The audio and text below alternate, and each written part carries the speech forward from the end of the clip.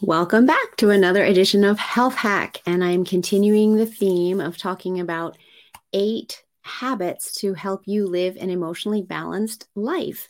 And today I'm going to be talking about sleep, and this is such an important topic that I've actually broken it down into 3 segments. And so today I just want to share with you about your diurnal rhythm.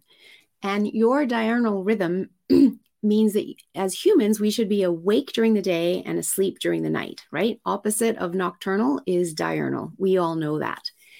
But what happens in our diurnal rhythm is that our body starts to make melatonin at dusk, or that's the signal that we used to get before the advent of electricity.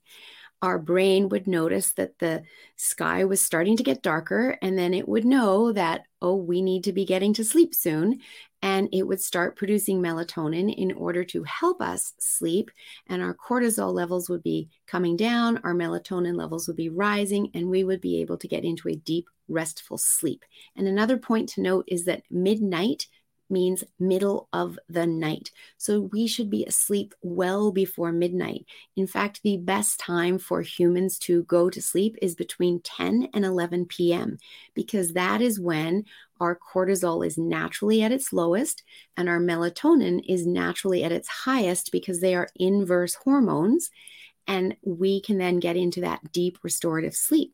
Now, many people might think, well, I stay up past midnight and I have a second wind and I don't go to sleep until 2 or 3 a.m.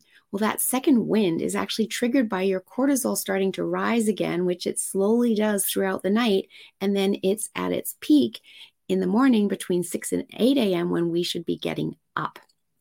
And so we don't want that second wind because that's causing us to miss out on much needed restorative sleep, which we definitely need for optimal health. When we don't get enough sleep, we weaken our immune system, we break down the health of our gut.